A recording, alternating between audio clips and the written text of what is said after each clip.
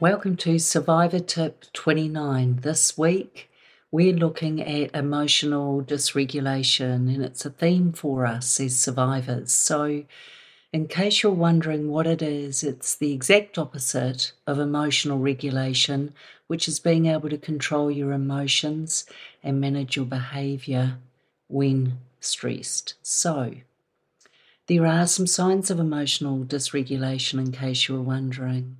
One of them is avoiding difficult emotions. Another is lack of emotional awareness. Another is inability to manage or control your own behaviour and trouble making decisions, things like impulsive behaviour or overly intense emotions. Sometimes if the reaction is too strong, it's nothing about the situations, it's simply that you're feeling dysregulated. So a couple of tips to help manage that I think are helpful. One is become aware of how you are feeling. Feelings lead to thoughts, which then lead to action.